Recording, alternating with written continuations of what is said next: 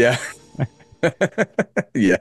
Yeah, the funny thing is, we moved here, and for the first year that we lived on this farm, we didn't have internet. And it was actually really quite nice.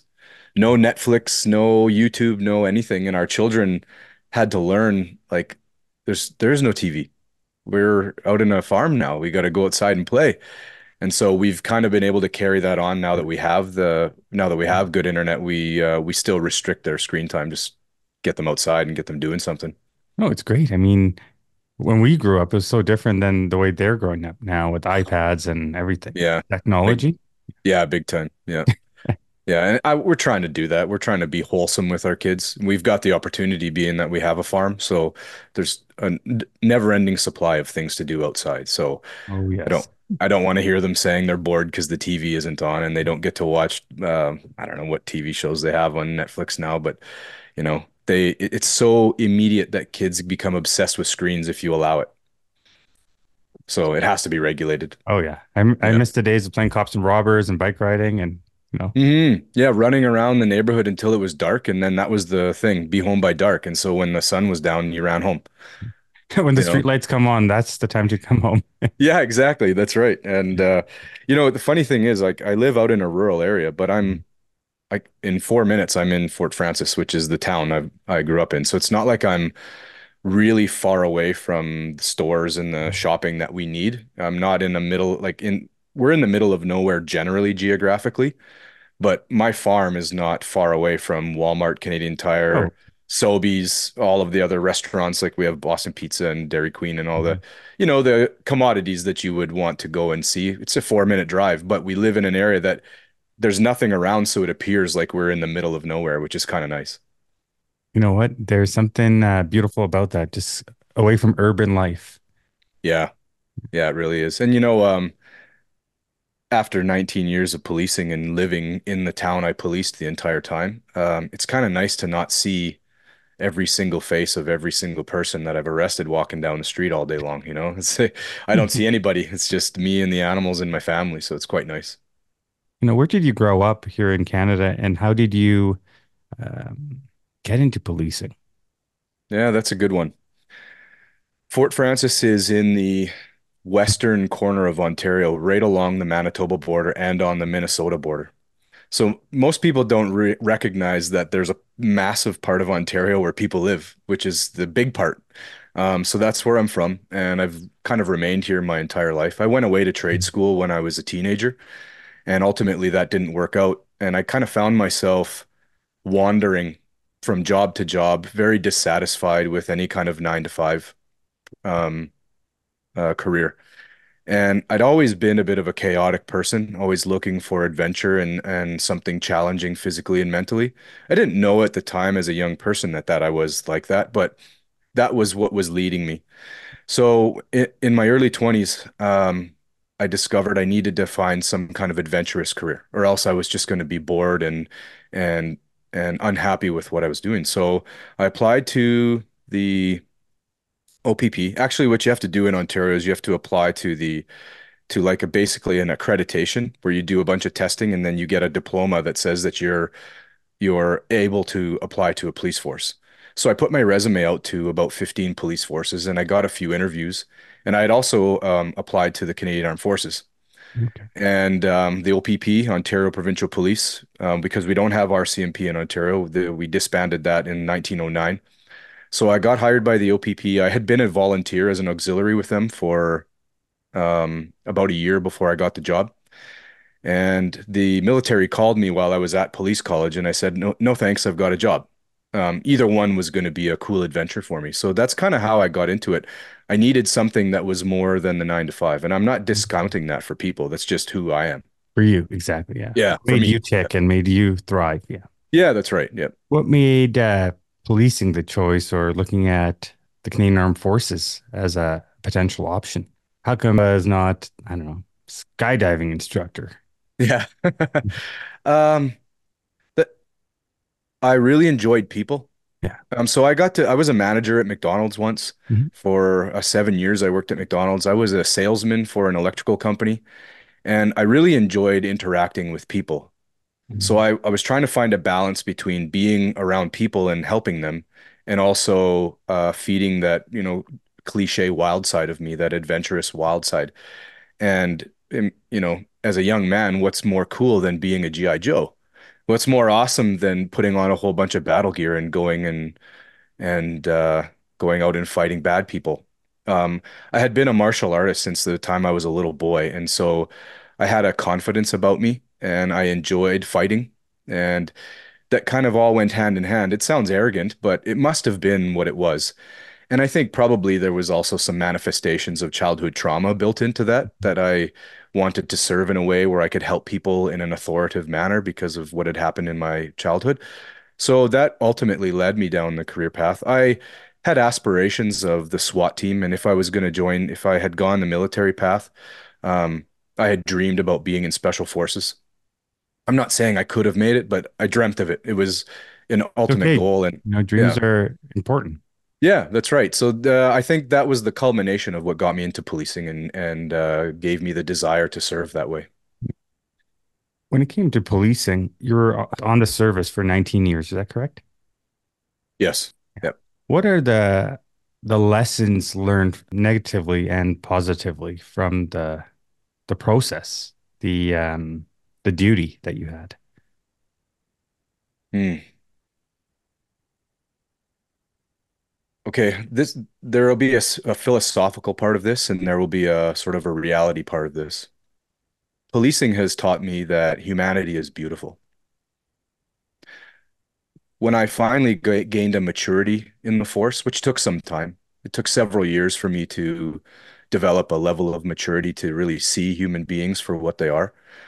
I found that everybody was crying out for help. Instead of it being just part of the job, I saw that we are all crying out for help. All of us have a terrible story to tell. All of us have a struggle to tell. And instead of being people as commodity that I was working within, I started to finally develop my own empathy. And I really engaged with people near. I haven't been at work for some time, but nearing the end of the last 19 years, I really started to empathize with people, and I saw a real deep beauty that people clung desperately to life. And in policing, you deal with people in the worst situations of their life. They don't call you happy. They don't call you to um, explain to them something beautiful in their life. They're calling you in desperation, and they're clinging to life. They want to live. Even the drug addict and the alcoholic and the person who has just um, injured somebody badly in a car accident, none of them are walking around in this real, true nihilistic sense, just throwing life away. So it was that beauty that kept driving me forward. I wanted to work in that. I wanted to help humanity in that way. The dark side of policing comes from within. Police officers as a whole are great people. There's not very many police officers I've met that are narcissistic, um, chest thrumming Yeah. jerks. Yeah. Most of them came into this with the sense that they want to serve, that they want to help people. The problem is that the job darkens you. And we're only just at the beginning of teaching police officers to try to avoid that darkness. So that's the reality check of policing. Police officers go out and they do their job well, as best they can, but it takes a lot of your life away. And I've got to see that in myself, and I got to see that in a lot of my comrades. There are a few exceptions to that, people that are able to really leave work at work and that are able to maintain a really healthy lifestyle and never succumb to the darkness of constantly being inundated by society's poison. But overall, and you can imagine that in any place where you're working where it's always tragedy, you're going to start wearing it like a suit. And it really drags you down if you're not careful. And so that's kind of the dichotomy of policing is police officers are all these neat individuals that come together as a team and they're all beautiful in their own way and we all work hard together. And the Ontario Provincial Police, all of the police officers I've met are great officers.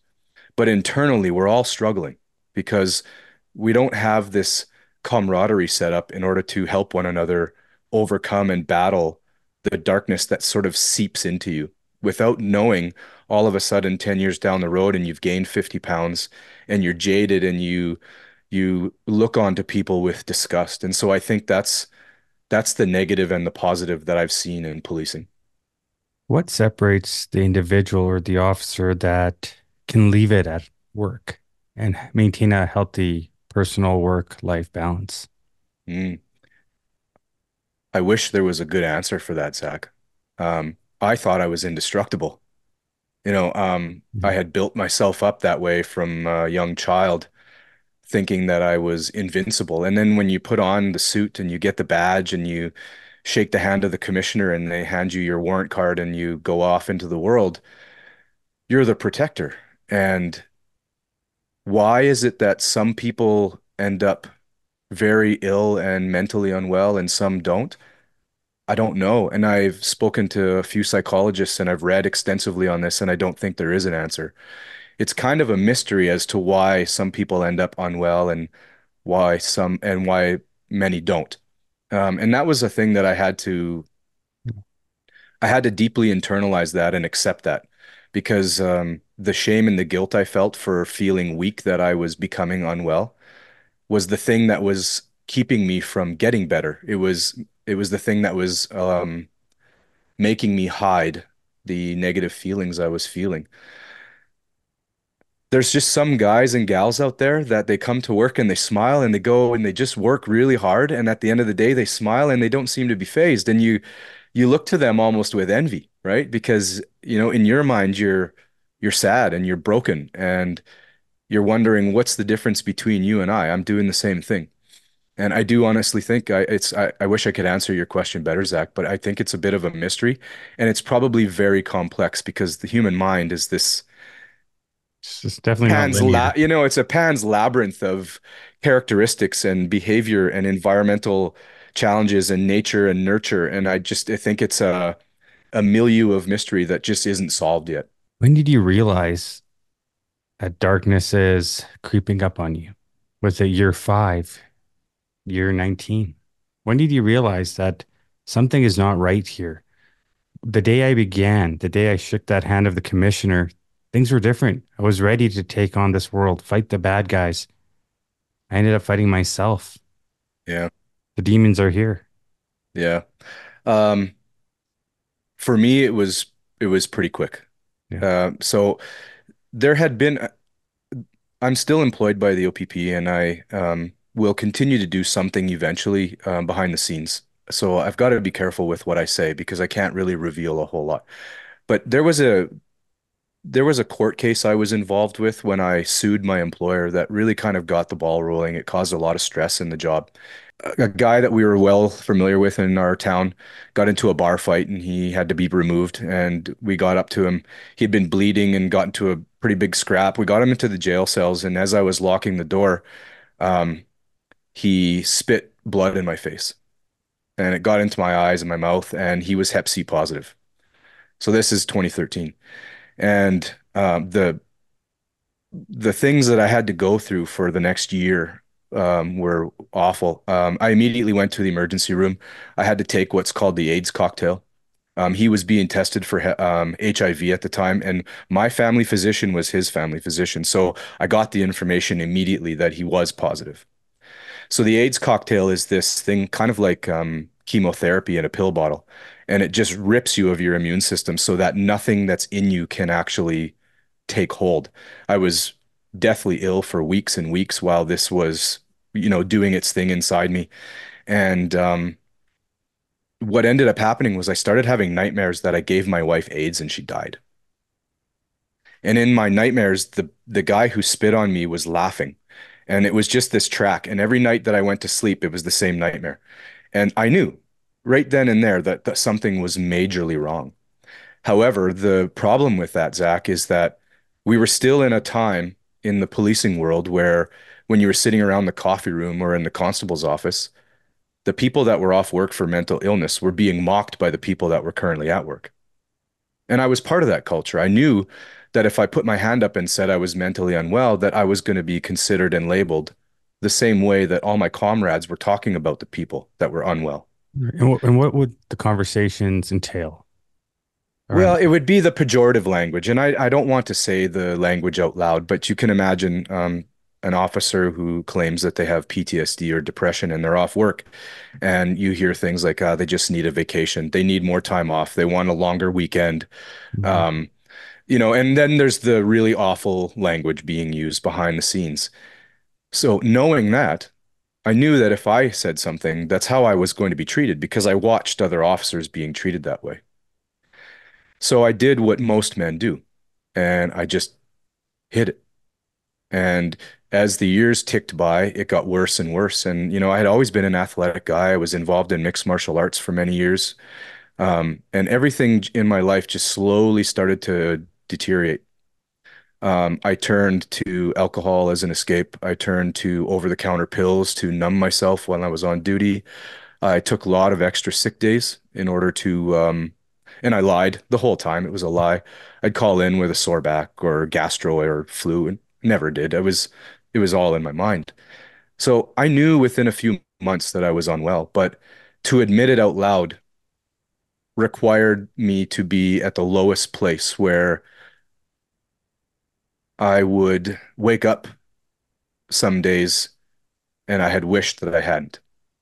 And then when my wife and my children were slipping away from me, and I was really seeing, excuse me, I was really seeing my life fizzle away. And nobody knew.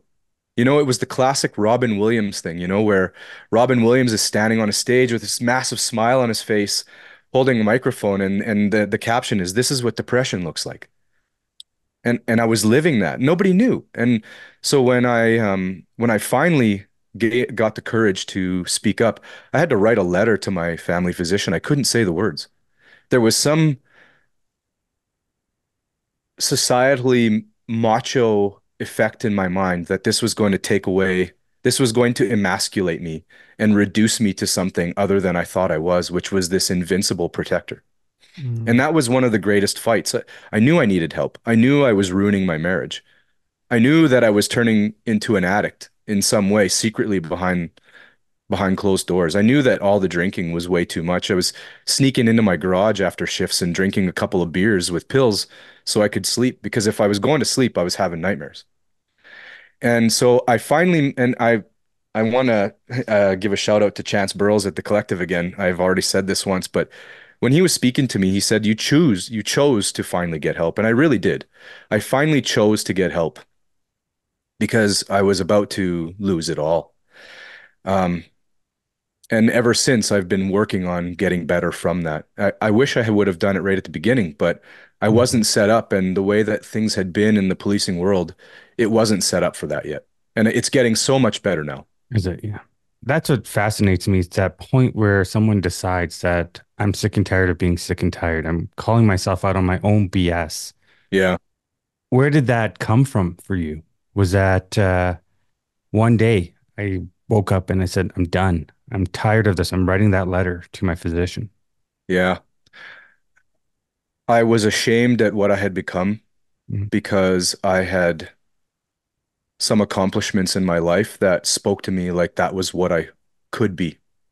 Like as we speak right now, I've got a little trophy beside the computer. It's the Eric Neisted Memorial Award, and it's offered to the most fit police officer in Ontario every year. And I was awarded it once. And that thing stared at me on my shelf, and it basically mocked me every day when I was on my decline. Like, what do you mean? Come on, man, you got this. You've done this before. You know how to get better. You know how to be an athlete. You know how to get out the door and go for a run. You know how to exercise. And that and my duty to my wife and my children was finally enough to spring me forward.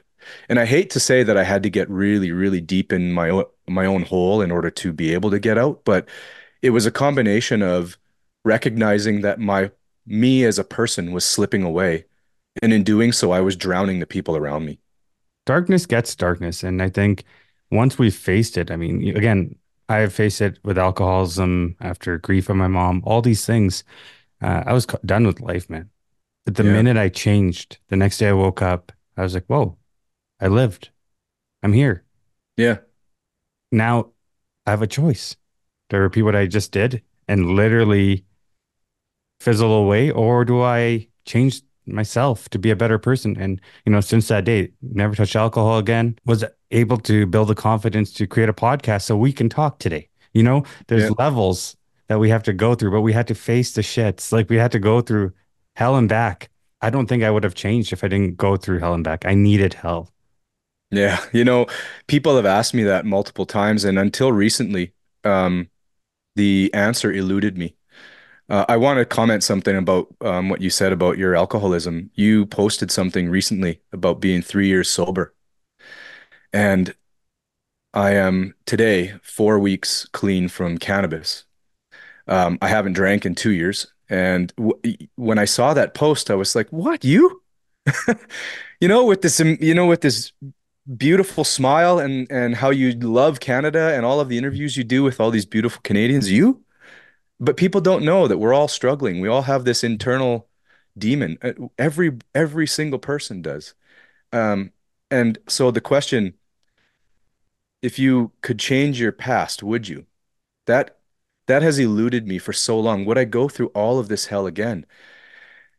Except, and I think you know this too. The person that you are right now and the person that I am now is because of that. It's the paradox of tragedy. It's the dichotomy of trauma, is that you blossom into something so much greater when you overcome it. Mhm. And if only people knew that it's okay to go through these things because they empower you and they make you stronger. And Totally. so 100% agree with you. I had a hard time saying that before. Like, would I really go back and go through that hell and have to claw my way through this darkness? Yeah, absolutely I would, because I was in service to people. And though I lost some of myself in doing that because of the job, I was serving people, I was saving lives, I was doing good, and I wouldn't want to trade that for anything. And it takes a special soul to do what you guys do. So thank you. Yeah. It is a unique. I've never wanted to feel special because I think everybody who is doing a job is serving people, but definitely being a serviceman is definitely unique in that way. Yeah. It's interesting when I look back at why did I become a certain person at that time that I wasn't proud of. And Mhm. you have to go back to, I don't know, when we were young. It's in our body, in our nervous system. Yep. What a great opportunity it is to be here today. Someone helped you. I think it's now your responsibility to pass those batons on of what you've learned or the people that have helped you and carried you along the way. So your Yeah. post on a daily helped me. And you don't know that, but it does. And it's these little things that we all have that just, I can go one more step, one more Yeah. step. And it's Yep. survival. It's in your body. It's somewhere stored, somewhere. Being human with your mom. Obviously, my mom was the best thing here, and she passed away at 50. She just turned 55, and she had died a few years ago now. And that messes with you. It creeps up on you because that was your pillar. You are isolated with your dog, and what do? You Yeah. hit those bottles hard. Yeah. Well, I can deeply empathize with you. I lost my mom about 4 months ago, 61 Um, years old, and she had me when she was a teenage girl. So, it's kind of cliche, but we kind of grew up together as babies. yeah. And I had to take a long time to figure out what was so special about our relationship. But what it was she taught me how to persevere, right? And it has become a beautiful thing for me to reflect on my mother's life because it was tragic in many ways, being that she was a single parent and our life growing up was not normal. It was, like you said, I'm not going to compare it to yours in any way because it sounds very difficult and tragic, but you've blossomed into something incredible because of it, and I feel the same way now. And it seems like I've met so many people now, the ones that have had tragedy and trauma in their life exude compassion and empathy like no other. And it's like that thing, you don't want other people to hurt. And so you want to inspire them to find that spark of life again. You want to reach out a hand and pull them up out of the mud of their own life. And you can't always do that, but you can maybe help somebody, some one person even. And that's kind of why I got into the social media space in the first place, was just to try and help somebody. I didn't want people to go through this. I've seen too many officers, shut off their own lights. We're living in a time now where that's just rampant in society. And so people like you and I who have these tragedy stories, who've come out the other side, we've learned these beautiful life lessons. And when you started Men Tell, I just jumped on that Thank you. so quickly. I thought, this is what we need. This is one of the things that we need. And now you have this incredible codex of men telling other men, hey, it's okay. You might not be okay now, but you will be. And there's a way through it. And you just got to keep going and things will be better and life will be awesome again. And so hats off to you for that, man. I've really been inspired by that. I'm so thankful you've shared some of my wisdom. You've shared thousands of other stories on there, and it's what the world needs, especially in for men. You're right about this lights off with officers. You see it left, right, and center right now. Mm. What is going on?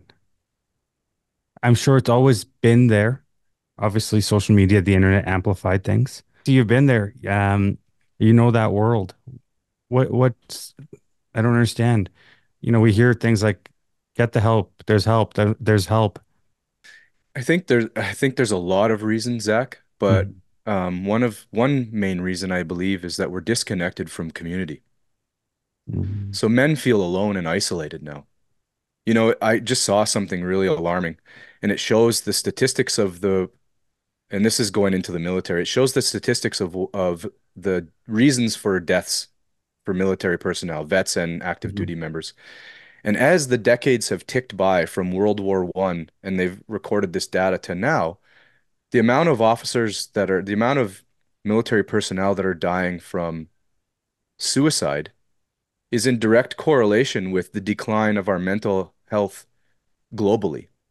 So I think it has to do with our disconnection to people, number one, where we're no longer communing with one another. We're no longer hanging out in large groups. We've lost that camaraderie where it's okay to talk.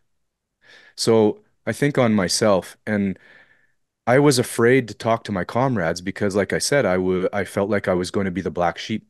I felt like I was going to be an outsider in my own organization. We go and we fight crime, and then I couldn't go and sit with my comrades and say, "Hey, man, I'm not feeling so good today," because they'd mock me. And quite honestly, that's true. They wouldn't mock me to my face. They'd brush it off with, "Oh, you'll be fine. Just take a day off or sleep it off. You'll be fine. I don't feel this way." And the pejorative language comes on. I think for men, one of the things is you feel so isolated when you're mentally unwell. You feel like nobody can understand what you're going through. It's it's a darkness that creeps in on you. And another part of this, and I thought this myself, and maybe you did too, Zach, is I didn't want other people to be harmed by the darkness in me. I didn't want my wife to have to worry about me. I didn't want my kids to know how I was feeling. I didn't want my mom to know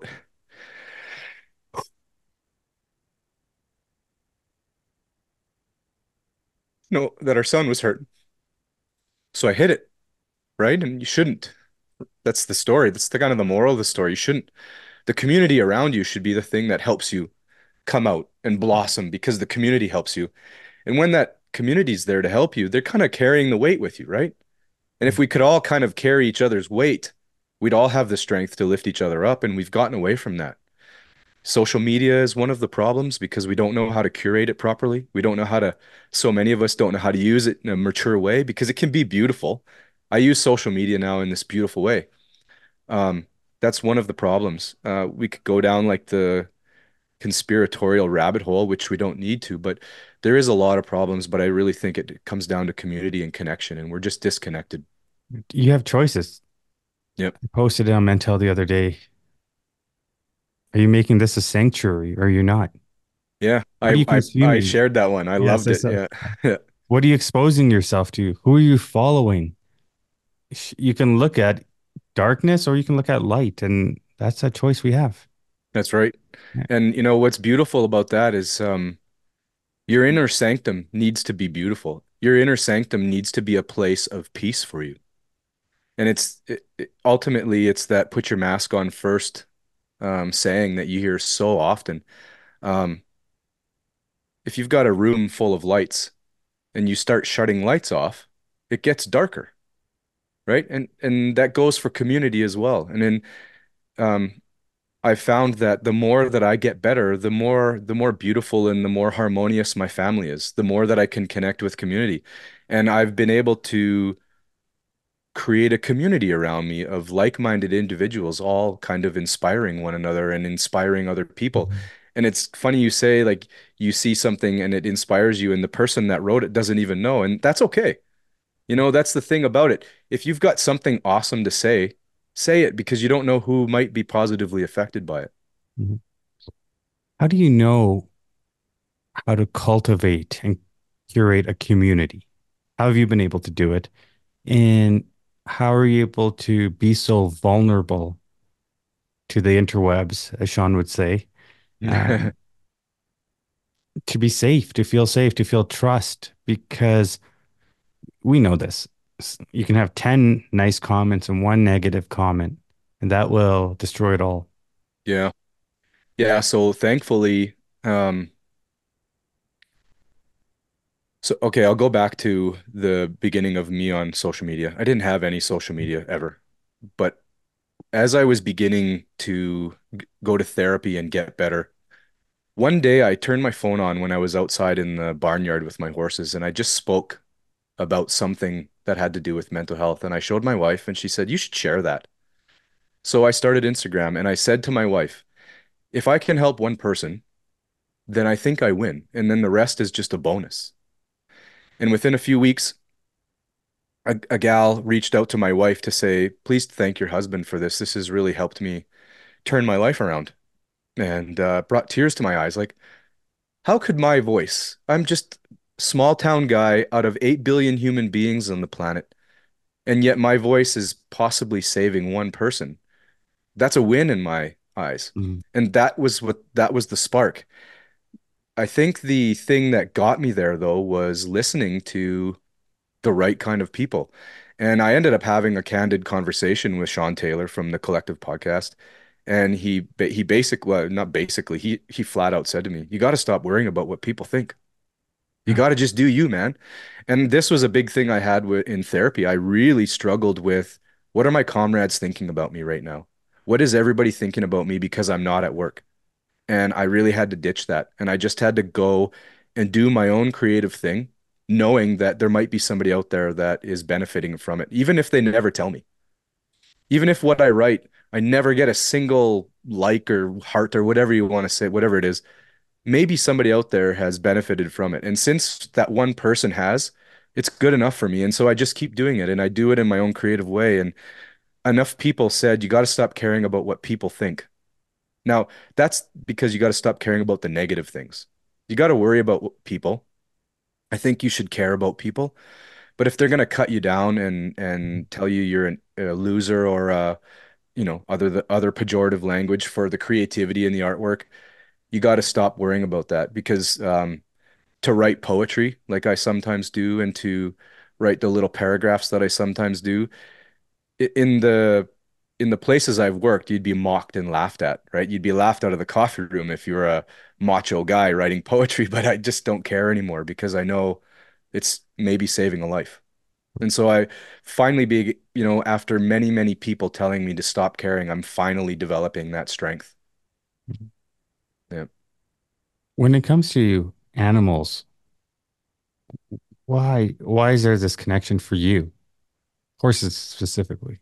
Yeah. So it's a funny thing. My wife and I bought a farm in the middle of the pandemic, and it was set up as a horse farm before. And so we started boarding horses as part of the farm business plan. I'd never even been around a horse. But something interesting happened because I was going through some emotional turmoil. Well, a lot of emotional turmoil. I was at the beginning. I'd actually wasn't off work at the time. I left work about 5 months after we got this place. But when I was out with the horses, there was this strange energy I sensed where if I was feeling sorrow, the horses would approach me in a way that was really sensitive. If I was feeling angry, they wouldn't come around me. And intuition and time in the barnyard with the horses kind of started to train me on this. Like, there's something about these horses. And now I know after 2.5 years, not like I'm an expert in any way, but after 2.5 years of caring for many horses on our farm through the practice of boarding, I have found that horses of all animals have a real a sixth sense almost. They have a way of sensing energy. And so when I started to like do this talking to horses little mini podcast, these little video blogs that I made, it was literally because I was going out there daily and actually talking with them. It was a part of my therapy. As woo woo as that might sound to people, it's really true. You put your hands on a horse when you're calm and peaceful, and you'll feel them. You'll see their body language change. You go out in the barnyard and you're in a bad mood, and they'll just walk away from you. They're basically saying, "Nah, come back another day when you're happy." I don't want that negativity around. But the difference with the horse is they don't do that with sorrow or sadness, just anger and resentment. So if you've got it in your mind and you can really see this, and I've practiced this and I've seen it myself, and I've seen it with the people that board their horses here and they come to the farm in a bad mood, they're not catching their horse, right? They'll have to get me to go catch their horse because the horse doesn't want to be around them. And so I realized something, and I don't know what it is really because I can't see in the mind of a horse, but they sense emotion on a different level than humans do. And I have fed off of that almost as a form of therapy, and I've used it to kind of create a neat social media space for myself. There's something about equine therapy, or it's a rising technique. Have you heard of it? Equine Yeah, therapy?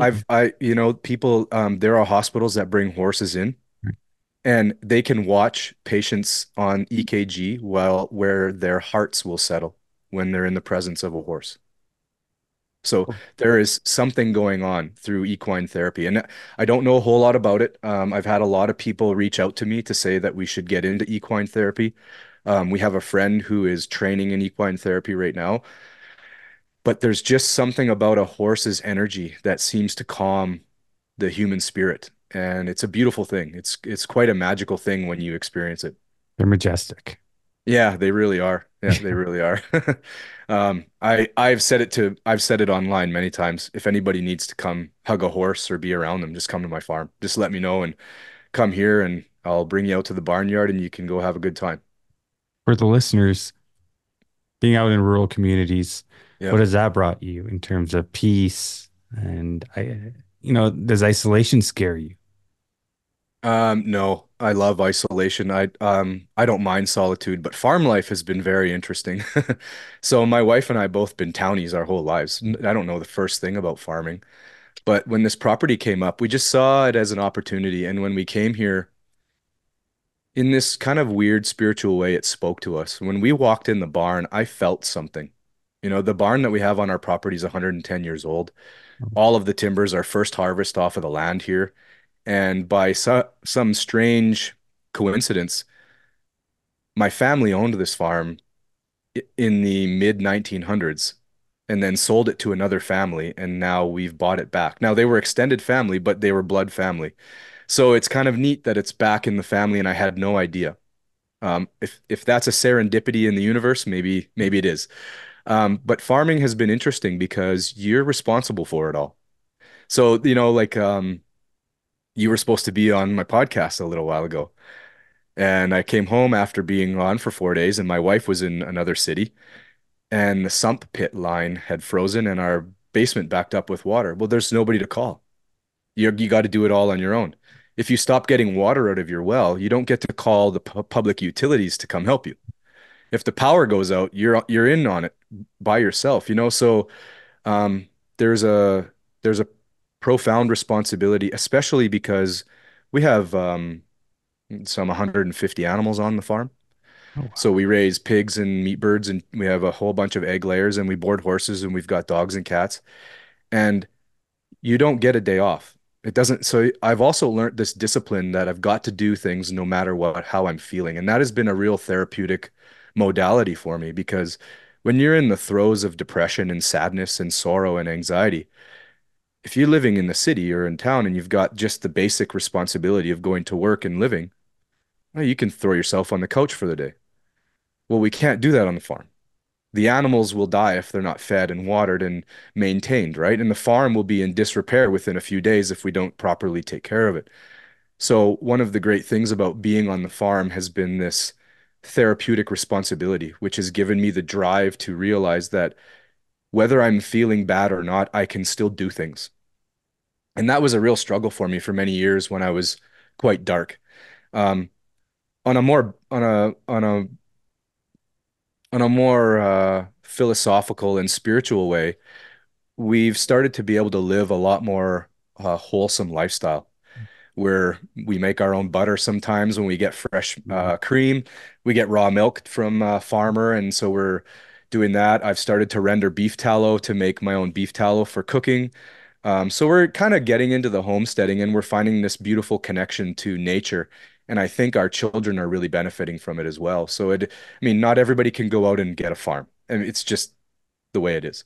But we've gotten lucky enough to have that as a lifestyle. And I think if people wanted to take anything from that, you don't have to be a farmer. But going out and getting connected to nature is the thing, because that's all it is. We get to be connected to nature more often because we have to be outside for hours each day. And we've really found an increase, an uptick in our health overall, and our family is prospering more because we're just outside more. Yeah, we hear that a lot though, like getting outside, being out in nature. But what has that done for you specifically, your soul? What has it done? Oh yeah, well, it's really deep in my spirituality. I didn't have a spiritual practice until recently, and I think the farm kind of taught me that.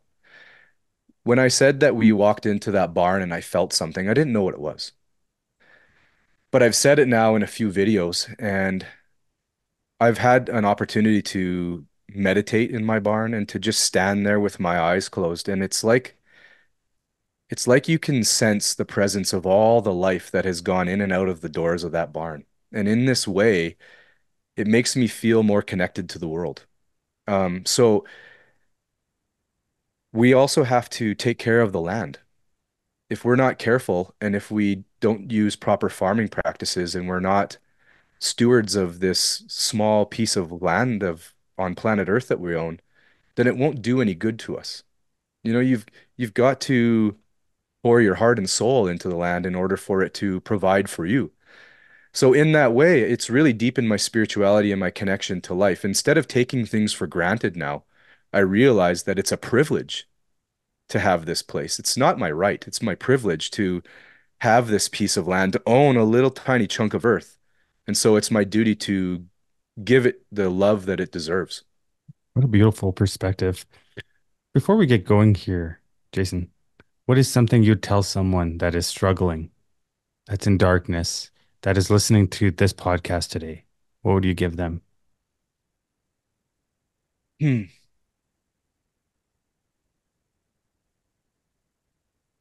The darkness feels like it's forever, and the darkness makes you feel like you are alone because it gives you the sense of consuming you. But the reality is everybody has their own darkness and nobody is alone in this. And it takes but a single sentence to realize that you're not alone.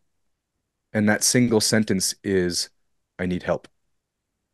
And the moment you say that to somebody, they're going to say to you, okay, I got you. Of all the things I've said about how we talk bad about each other in the police station or whatever workforce you're in, you set that aside. You take an individual person, your friend, your mother, um, an old teacher, a doctor, a counselor, and you just say to them, I need help, and watch what happens in your life. And you will be pulled from your darkness. And it's three simple words Oh, that will get you away from the hell that you think you're in. you started Ravens Chronicles. Is that The correct? Raven Chronicles. The Yeah. Ravens Yeah. Chronicles. Yeah. Yeah. What's that about, and how can people find you guys? Sure. So John Archambault, who is the owner and proprietor of Wired Differently Clothing Company, he reached out to me and said, "Hey, why don't we start a podcast? I think we Yeah. could, have some fun." The Raven Chronicles is sort of an idea where we're Odin's ravens going out into the world and gathering knowledge and wisdom to share to other people. And that's the central theme of the podcast is we want to deliver the stories of people who have had their own trials and who have had their own struggles and have come out the other side and now are prepared to tell their story to help others. And so I think that is, like I said, I think that's the base premise of our podcast is we just want to go out and share really unique stories. And like you said, it might not be that we ever get any notoriety for it, but we might be able to help one person with it. And so that's the podcast premise is we're collecting wisdom to share to other people. Thanks so much for coming on, bro. It's been a real honor. I was so nervous, Zach, but the conversation just flowed. I really appreciate it.